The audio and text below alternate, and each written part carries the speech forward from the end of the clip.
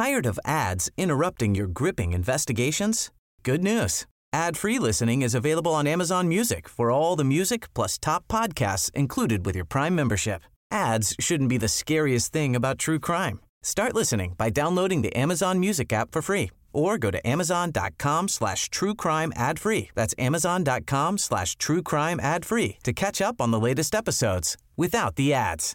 Flexibility is great. That's why there's yoga. Flexibility for your insurance coverage is great too. That's why there's United Healthcare Insurance Plans. Underwritten by Golden Rule Insurance Company, United Healthcare Insurance Plans offer flexible, budget-friendly coverage for medical, vision, dental, and more. One of these plans may be right for you if you're, say, between jobs, coming off your parents' plan, turning a side hustle into a full hustle, or even missed open enrollment.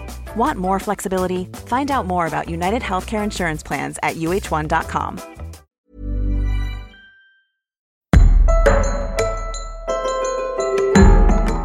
You're listening to Justice, a podcast series exploring all aspects of the criminal justice system with me, prison philanthropist and founder of One Small Thing, Edwina Grosvenor. In this episode, I talk with Anne Fox, Chief Executive of Clinks. We discuss the critical role of the voluntary sector in providing services and support to people in the criminal justice system. What do those charities need to ensure they can continue to operate during and after the COVID-19 pandemic? I'm Anne Fox. I'm the Chief Exec of Clinks, which is the infrastructure organisation for voluntary sector organisations working with people in criminal justice in England and Wales. Okay, and I think at this point, just to get this out of the way straight away, it is different to the Clink restaurant. It is indeed. It is indeed. Clinks, not Clink. So before anyone gets any confusion as to why we're not talking about food, that is why. So can you tell me what Clinks is, what it does and why you exist? Delighted to. So Clinks was founded in about 1997 as a project, London Prison Community Links, to coordinate the work of charities working in the then 5 London prisons, in each of those prisons and between them. And I suppose the same is true now, 22 or so years later, that organisations working with people, particularly in prison, face particular challenges that are different to most charities in the country. And there is a need for specific attention to those challenges and also the opportunities that come with working with people in the criminal justice system and working with those systems. So what we do is try and be quite practical, and we provide the kind of support that charities and social enterprises need because they work with people in the justice system.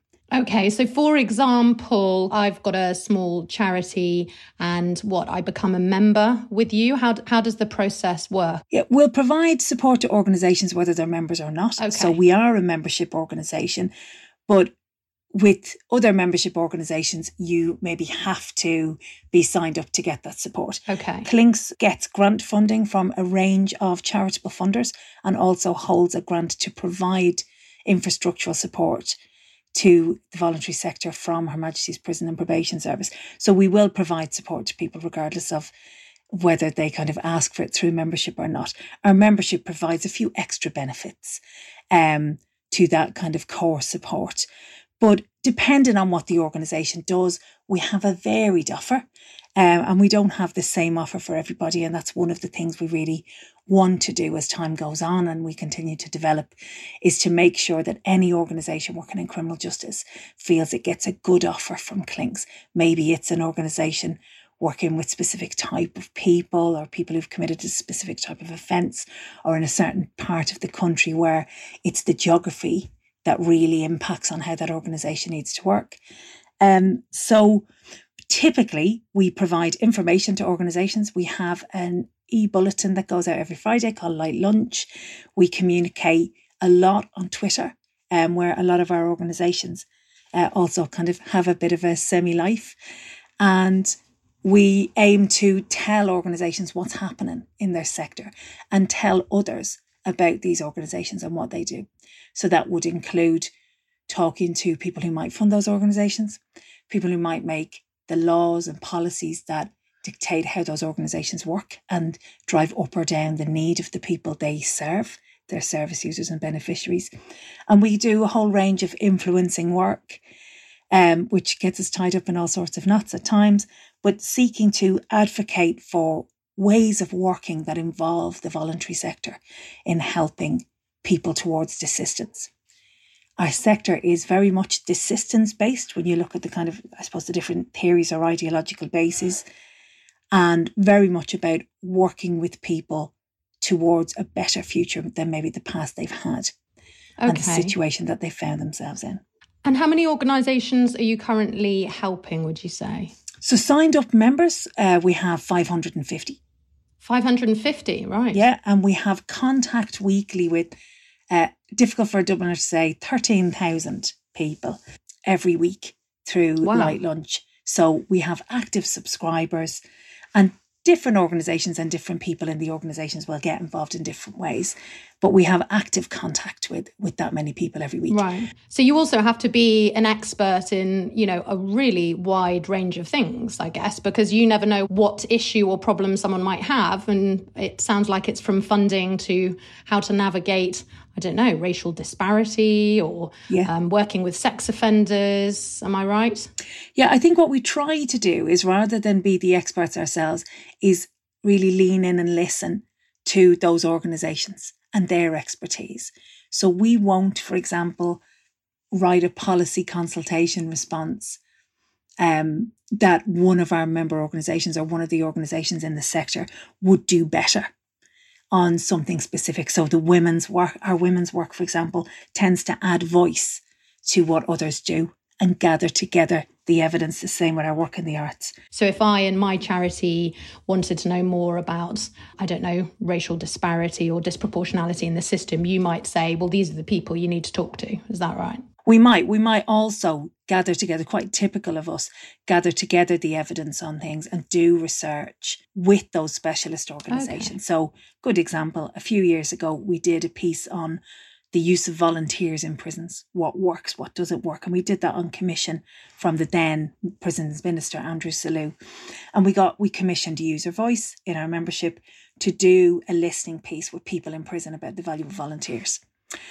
We then turned that information, again, given User Voice a commission, into resources on how to involve your service users and how to work with volunteers. Okay. In a way that resonates best with, the reason why you have those volunteers in the first place. So that kind of thing. You said there was about 550 members at the minute. Do you know how many criminal justice charities roughly there are out there? We do. So it's a little bit of a rudimentary figure. We're not completely sure. But the best guesstimate is about 1,750 charities in England and Wales who are specifically set up to support what some people might use the language offenders. So on your charity's memorandums and articles of association, Edwina, it might well say something like supporting people in the criminal justice system who've had an experience of trauma. I don't know. I didn't look it up, but people will talk about that for the rehabilitation of offenders, to support the families of people in prison. So it'd be very specific on the headed paper, if you like, of 1,750 organisations that they work specifically and only in criminal justice. But if you look then at the needs of people in criminal justice, you then have around about 5,000 organisations who work with people because of what they do and the fact that that issue is maybe disproportionately experienced by people in the justice system. It's often why that person's in the justice system, maybe, from our way of thinking. So, for example, like a small charity that works with children who have a parent in prison, for example. It could exactly be, but they'd probably be more in the first group. Okay. Because they're specifically founded around that issue. The wider group, the 5,000, as we call non-specialist organisations when we're kind of splitting our data up, they would be homelessness organisations for people who use substances problematically, people who've experienced domestic violence and abuse, people who have mental health difficulties. Those kind of organisations who then will find themselves working with people in the justice system as part of that work, because people in the justice system have higher episodes of need of those kind of services. Right. And what are you seeing and hearing? I mean, we're about 6 months in, I think, believe it or not, when we were all first told to stay at home back in March. And what's the picture that you're seeing with charities on the ground at the minute, given that most of the prisons have shut to any type of external organisation going in? Yeah, it's pretty varied. And some of that is because of how those organisations, like how fit they were, how resilient they were already to withstand.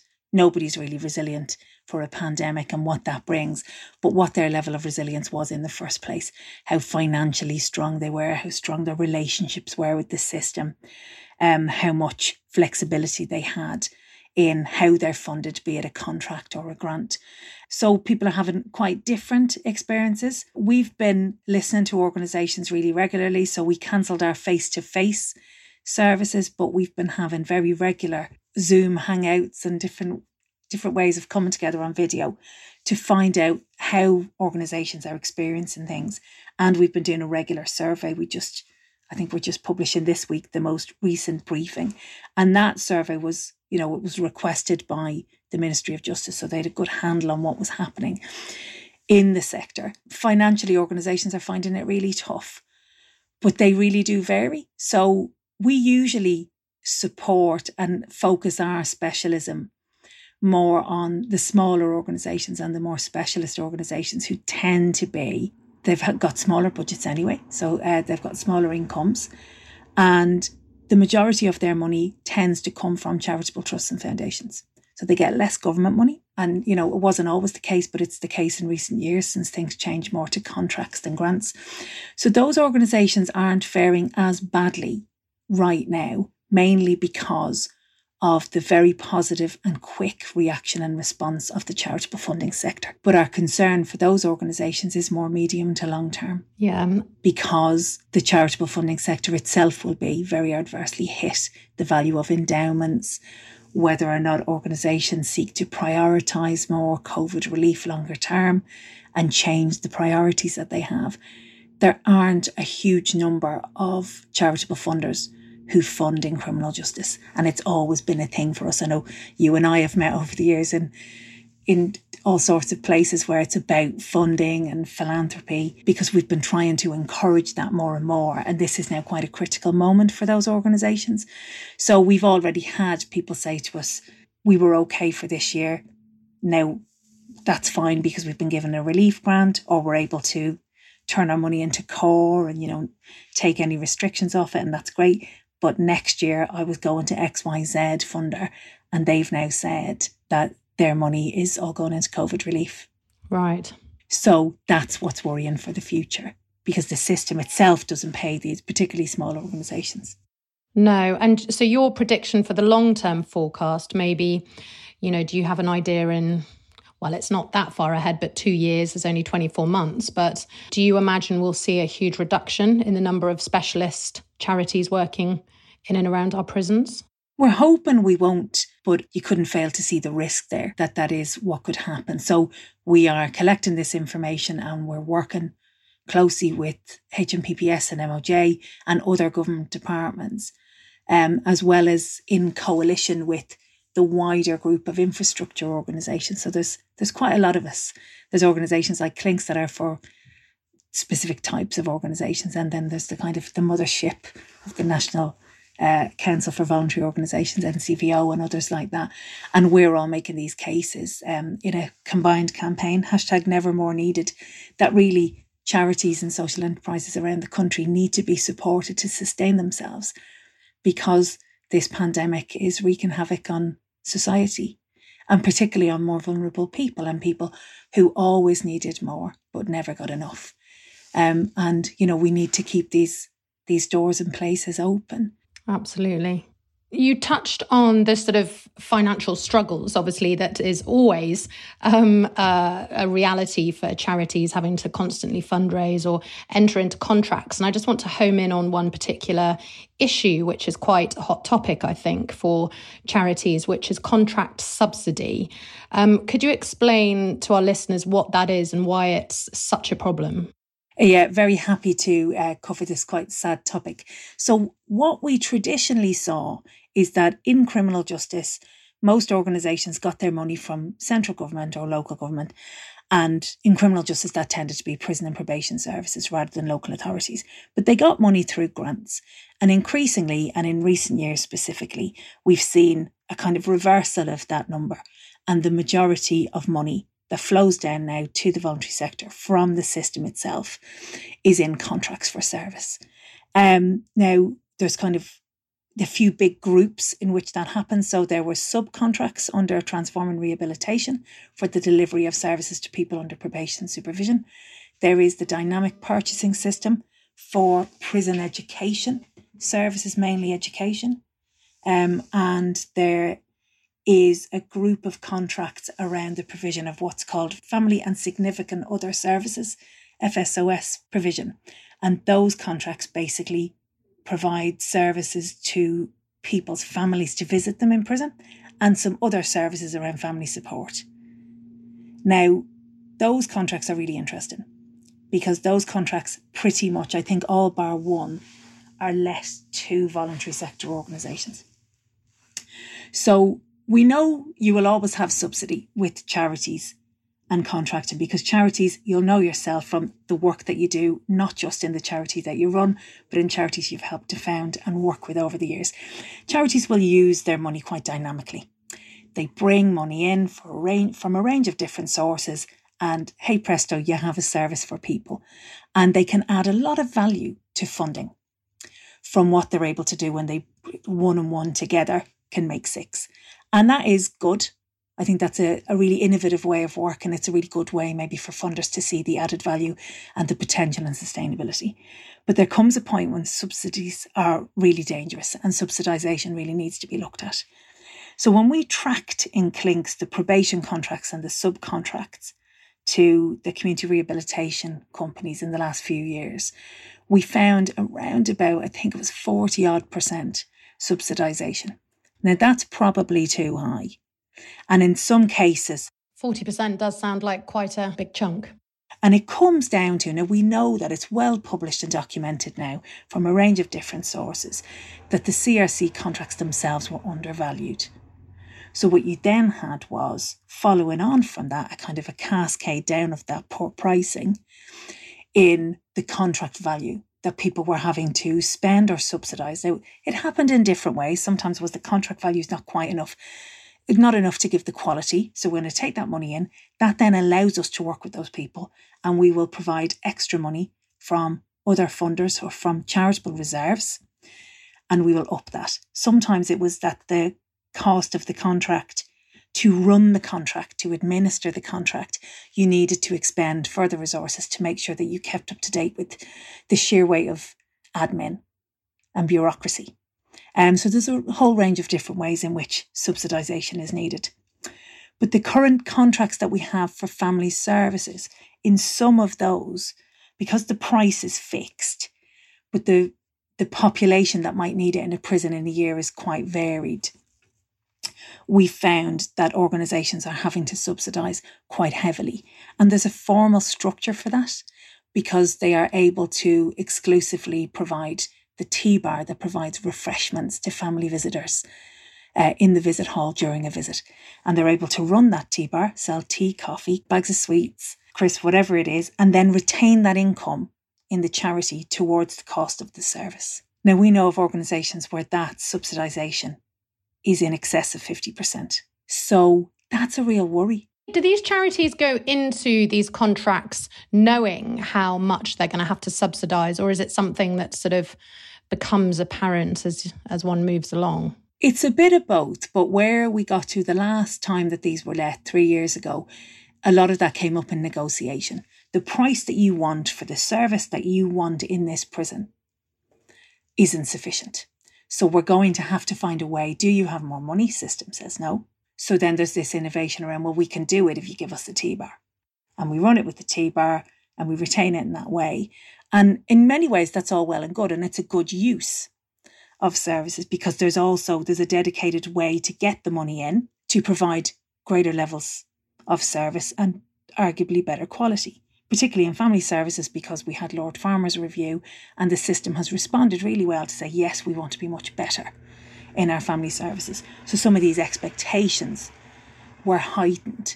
You know, prison said, well, we want this kind of wraparound support. And it's like, well, we can't provide that from the price in the contract.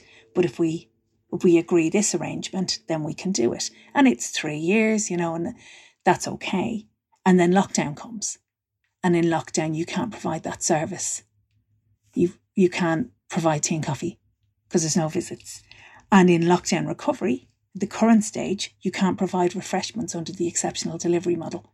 Okay. So you can't do that. Now, I won't go into the detail because the organisations are working with the system on what's the relief monies and how does all that stuff work. And it's not just criminal justice. It's a wider thing about how the state works with charities. Yeah. And may expect them to bring in the rest of the money that's needed. Yeah, because, I've often wondered over the years, yes, often charities will come in and plug a gap and often do it very well. But I've seen members of staff not pay themselves. I've seen all sorts of things that I've sort of sat there, particularly when I was younger and first sort of working in the justice system in my early 20s out of university. I'd be like, what is going on here? You're running this service on a shoestring because you care about the families of the prisoners, you care about the prison, actually, you care about the prison staff. But I remember being really bowled over by how dysfunctional that relationship is. And I also went through a tender process in order to get the charity that I was volunteering for at the time to remain in. And the only way they could do that was to offer their services almost for free. And the CEO was like, well, I won't take a wage for a year. And she didn't have the money to do that. And I sort of thought, this is utter madness. So I wonder why the system doesn't just provide these things themselves, because a lot of them are quite integral to the running of a prison, which is visitors come in, they need refreshments. Often they've taken, a sort of 4-hour trip, if not longer, to get there. So why is it, do you think, that we still live in the day and age where charities are having to provide really vital services that I think the system should be providing themselves to a good standard? I think they're quite fundamental, really. It's what does the system think it needs to do? And, if you use the example of families, it's a really good example, actually. In HMPPS's terms, family support doesn't necessarily extend to the family members kind of separately from the prisoner. So those family services contracts are actually, the beneficiary of those contracts is the person in prison. Okay. So the visit is provided to them. And, then a certain number of people can come, and then the charities provide support to those people as people in their own right, people going through that experience. But the contract itself is to provide the visit to the man or woman in prison or the child in prison for them. Okay. And, a lot of this is as well, I think, when the system is having to think about, in times of insufficiency, when they don't have enough money, prioritising down, I think stripping back a lot of the time, saying that, no, we have to absolutely restrict it. This is what we do. But we also think this needs to be done. Who else can do it? Yeah. But not necessarily always strategically to say, right, we're going to create this space for you and we're going to protect that space. So you come in whatever money you want, or whatever money you can bring, and you bring this to it, and we will allow you to do that. So sometimes it's how Clinks was set up all those years ago. Organisations coming in with money that they get from elsewhere, still struggling to work with the system and to provide that service. Yeah. Because of the issues around control and trust, really go to the heart of this. The other dysfunction that I've seen over the years is then, you tender for a contract as a sort of small local charity. And of course, you're then put in competition with really your friends and colleagues. There's definitely something very fundamental for me about, does the system have an articulation for what the voluntary sector brings? Or are these organisations that are there and they could as well be somebody else? So I think that's at play an awful lot of the time. So if you use the example again, we're currently, tender happy all the time. So the revised probation system is currently out to tender for a thing called the dynamic framework for the provision of rehabilitative services to the new National Probation Service. And again, it's very clear there that private sector organisations, bigger organisations, will probably more likely win those contracts. And if you look at the majority of organisations in the voluntary sector, if you were to do a voluntary sector competition, you would be looking at something that was very different. because the majority of organisations are small. They are small, they are very local. So anything that looks at geographical lots that go past, towns and cities and regions, then you are going for organisations that are bigger, that are at scale. And I'm not going to pass a judgment that those organisations are wrong or bad. It's just, if you thought that what you want is charities providing support for people in your local area, you would probably design very, very different competitions to the ones that are designed now. Yeah.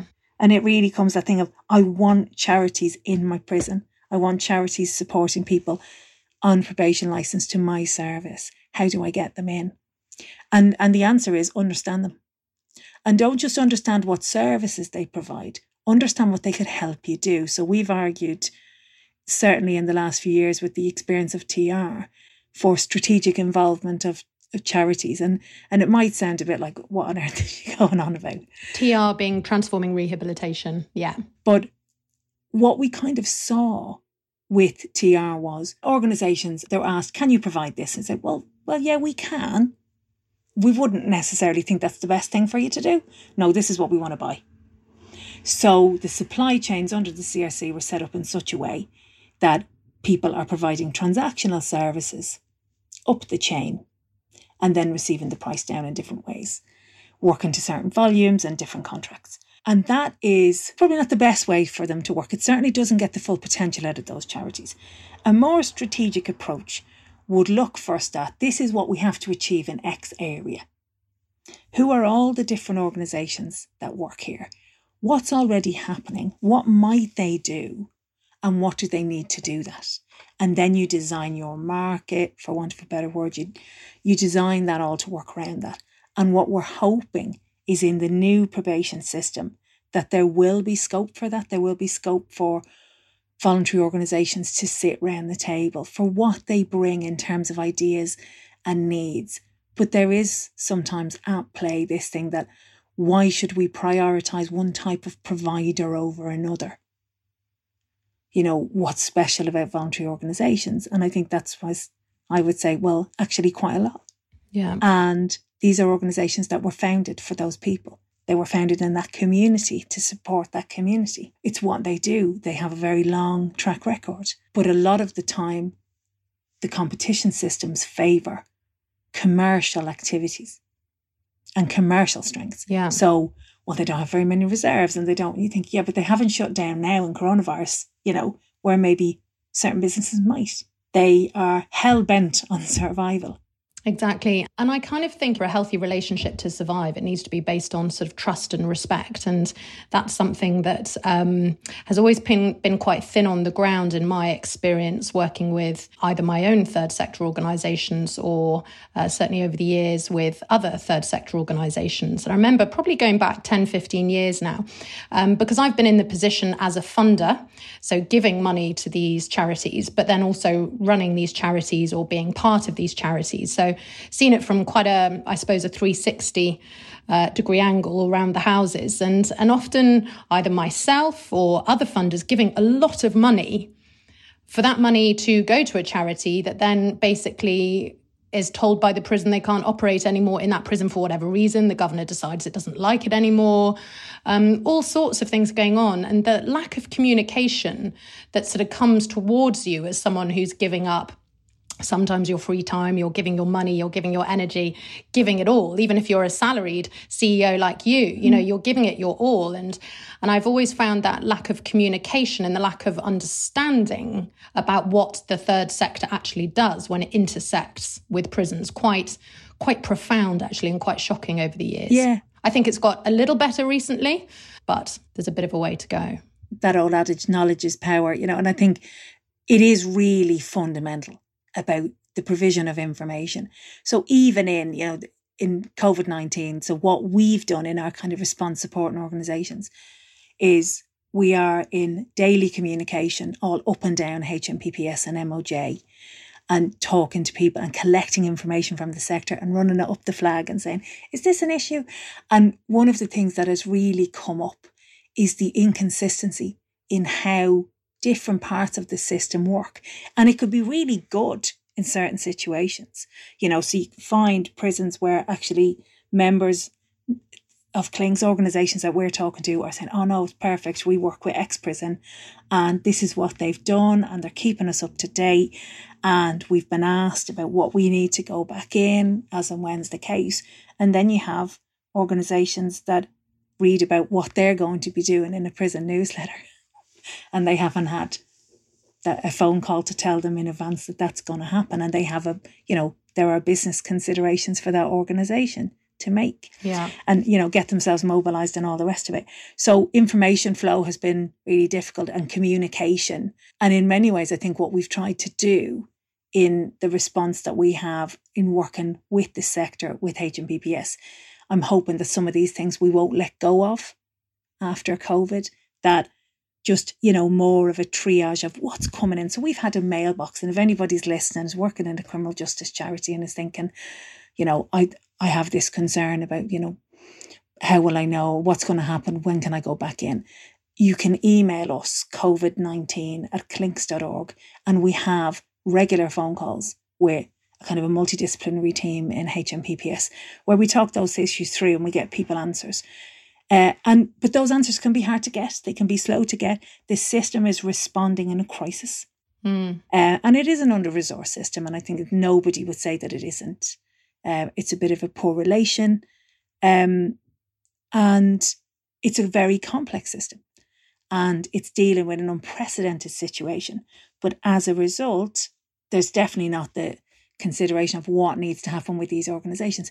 But they're organisations that often provide quite essential services, and the big concern that we have right now is what is happening to people, particularly people in prison, but also people on release and people under probation supervision who can't get the things that they need for a prolonged period of time now. Not least because it's usually, a lot of the time, it's given or supplemented by the work of charities. So the education and training, the work of the arts sector in helping people to imagine different futures and also alleviate boredom and deal with very deep thought process changes in a more accessible way, maybe, keeping your family contact going. We've talked a lot in this conversation so far about, family support and visits, everything that you might need. And then coming out and getting ready to leave prison and turn your life around, all the support that you will need. And that's just, it's not really being thought about enough. What do these organisations need? I hope that that's changing a bit. So the Minister, Lucy Fraser, established a third sector task force quite early on, actually, in conversation with us. And that task force then has a formal link to an advisory group that I chair, the Reduce and Reoffend in Third Sector Advisory Group. That's why we call it the RR3, because it's quite a mouthful. And that has a special interest group around COVID-19. Now, the whole sector is not on there. So there's challenges about transparency of decision-making, clarity of information, just getting stuff out to people as much as possible. And I'm completely fallible. And I'm perfectly happy for people to challenge me and say, oh, but Anne, I don't know this. And how do I get that information into you guys so people can get in touch and tell us how we could make that better? Our team hasn't gotten any bigger. Our organisation hasn't gotten any bigger in terms of what we're able to do with 26 people to cover, like you say, a whole range of expertise. But essentially what we've tried to do is listen and then feed that information in. Okay, and we're recording this, it's very hot outside and it's August. And so today where we sit with COVID in prisons, how many organisations have you heard of that are going back into the prisons, if any? Right now where we are, there's not many going back in. One of the things that we've been doing the last few weeks is we've got an agreement with the prison service where people can contact us to get the list of organisations that are at certain stages that might allow things going back in, and the exceptional delivery models that guide what can happen. The family services organisations are back in on those contracts because of the structure of the different stages on the National Prison Recovery Framework, which I won't go into in painstaking detail. But visits are one of the first things that can go back in certain stage. So that has started to happen. There will be some education providers. There might be some substance misuse service providers providing mental health contracts. But the majority of the sector that works in prisons is still probably outside looking in. Now, people are still providing services. They've worked really in a really agile way to provide things that people can do in cell. But if some of the developments that we've called for in recent, over many years, and certainly in recent years, had happened, things would have been different in COVID-19. So the use of ICT, for example. ICT being? Sorry, information and communication technology. Okay. If we had had the capacity to call someone's in-cell phone, people could have had access to different services. If you think about what one small thing maybe could have done. Yeah, absolutely. If you had the ability to reach in. Absolutely. Instead of wait for people to reach out. Things like that, I think if we really reimagine how we work. We were asked to do a paper for the prison service, which I presented to Jo Farrer and her colleagues on, around recovery. It's on the Clinks website, and what the voluntary sector is saying, this is what you need to think about for recovery, for us to do what we do best. Okay. And it includes things like just make sure we're still here. Don't lock us down into agreements of how we work that restrain us and restrict us from doing what we do. Listen to people in prison, ask them what worked for them. Listen to people in probation services, ask them what they need. Tell us then what that is. So looking to the future, I mean, again, sorry for the maybe big, difficult question without giving you too much notice. But when it comes to this sort of ecosystem of the relationship of the third sector within the justice system, and particularly with the Ministry of Justice and Her Majesty's Prison Service, what does good look like, or what could make a huge difference sort of right now that's not happening? I think some of the things are quite basic. It's again about communication, two-way communication. What is happening in the system? What decisions are the system making? How are those decisions being made? Who is involved in those? Okay, and could that look like a weekly catch-up? In my organisation, we have a weekly catch-up, and sometimes they're long, sometimes they're not. So just to be really practical about it, would it be, I don't know, a weekly Zoom call with someone in the system? Or how would you see that communication actually happening? Because I think the detail is important. I think it could be things like that. It could be quite straightforward. So we have that at the macro level, if you like. Yeah. Because we have the COVID-19 special interest group of the RR3, and I have regular catch-ups with prison service and MOJ leadership. But I think certainly at prison level and at probation service level, going forward, I would like to see that there is strategic involvement and communication with your voluntary sector partners, that you know who they are. Who provides services in this prison or to people leaving this prison? Would that be through the governor, or where would you see that sitting? Who would have responsibility in the prison for communicating with you? In the prison, we've got a particular model, which is, I suppose, the model on which Clinks was founded, which is voluntary sector coordination. Okay, so they'd need a voluntary sector coordinator within the prison, which sometimes they don't have. Yeah, a voluntary sector coordinator, a person who works for a voluntary sector organisation who is funded, either probably centrally, to bring everybody together, find out what everybody's doing, cascade information up and down, probably runs a voluntary sector forum, meeting with senior leadership, and has a single point of contact in prison senior leadership to go to on issues. And that's like, we're getting ourselves ready, we're doing this, what do we need to think about? Or can you ask people this? Can you tell people we need to know what information can go on activities lists? Can you tell people this is where we're thinking here? It could be involvement, it could be information cascade. I think voluntary sector coordination actually could be incredibly powerful in prisons. We've been trying to kind of bring it back en masse through a project called The Good Prison in the last few years. But there's been resistance to that, mainly around, well, what's the money? What's the benefit? And I think this is where we learn the benefit in prisons where voluntary sector organisations were better organised. They knew who each other were as well. Yeah. You talked earlier about organisations have to pitch against each other. There will be organisations that don't know who else they work with, who else they could work with. They're responding to needs they see, not knowing how somebody else responds to that need and how they might work together, how they might refer, how they might schedule their activities better that one leads off the other. It's actually quite easy to do. And what we found, so the 3 prisons where we did it a few years ago as a pilot, and then there was a few other prisons that were doing it themselves, including Wandsworth when it was a reform prison, was one of the things done by the then exec governor as part of its reform was, let's bring all of our charities together and see what they're doing. Yeah. What other projects are they doing? Or if we said to them, there's a room over there and 20 men with this need, if you can get the money, we will unlock people, we will assign prison officer time to working with your volunteers or whatever it is, can you make this thing happen in this prison? Then that's what happens. You know, the voluntary sector coordination creates, we feel, an environment for innovation, an environment for partnership working, and above all, an environment for mobilising what people in prison want. Yeah. So big thing that happened in our project was people said, this is the big issue for me.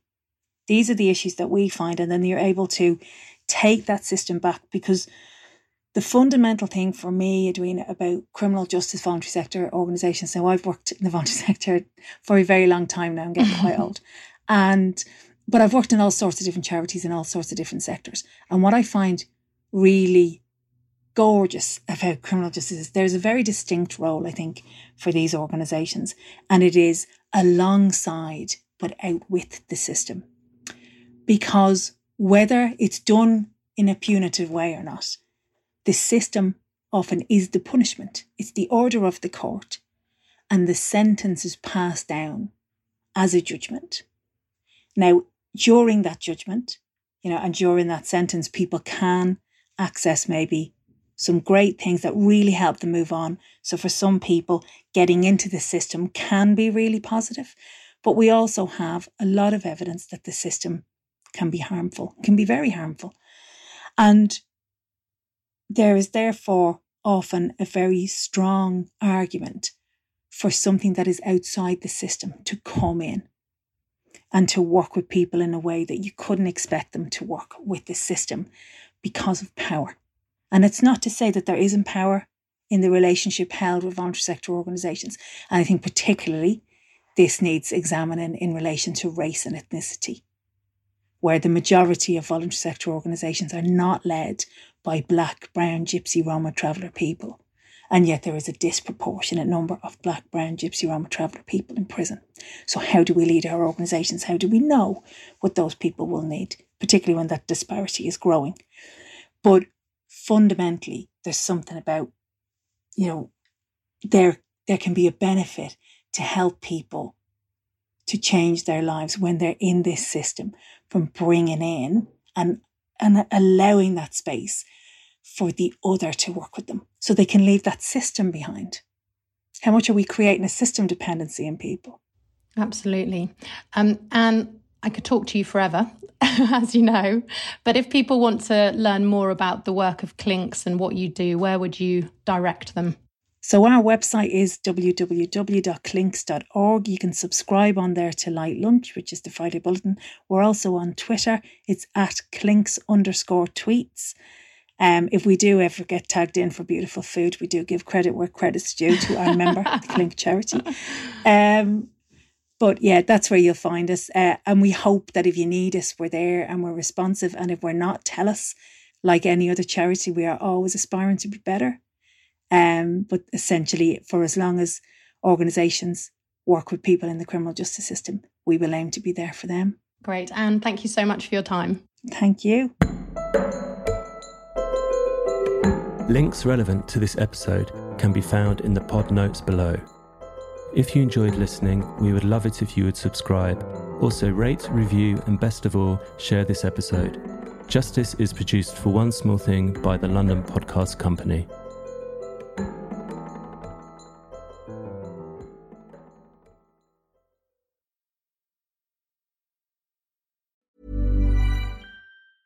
It's that time of the year. Your vacation is coming up. You can already hear the beach waves, feel the warm breeze, relax, and think about work. You really, really want it all to work out while you're away. Monday.com gives you and the team that peace of mind. When all work is on one platform and everyone's in sync, things just flow. Wherever you are, tap the banner to go to Monday.com.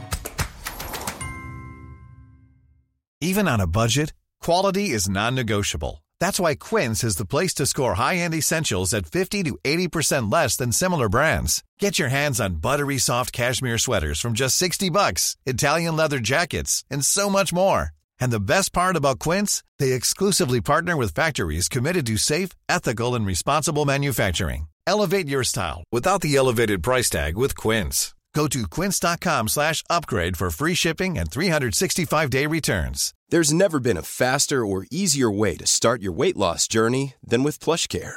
PlushCare accepts most insurance plans and gives you online access to board-certified physicians who can prescribe FDA-approved weight loss medications like Wegovy and Zepbound for those who qualify. Take charge of your health and speak with a board-certified physician about a weight loss plan that's right for you. Get started today at plushcare.com/weight-loss. That's plushcare.com/weight-loss. plushcare.com/weight-loss. A lot can happen in 3 years, like a chatbot may be your new best friend. But what won't change? Needing health insurance. United Healthcare Tri-Term Medical Plans, underwritten by Golden Rule Insurance Company, offer flexible, budget-friendly coverage that lasts nearly 3 years in some states. Learn more at uh1.com. Tired of ads interrupting your gripping investigations? Good news. Ad-free listening is available on Amazon Music for all the music plus top podcasts included with your Prime membership. Ads shouldn't be the scariest thing about true crime. Start listening by downloading the Amazon Music app for free or go to amazon.com/truecrime ad-free. That's amazon.com/truecrime ad-free to catch up on the latest episodes without the ads.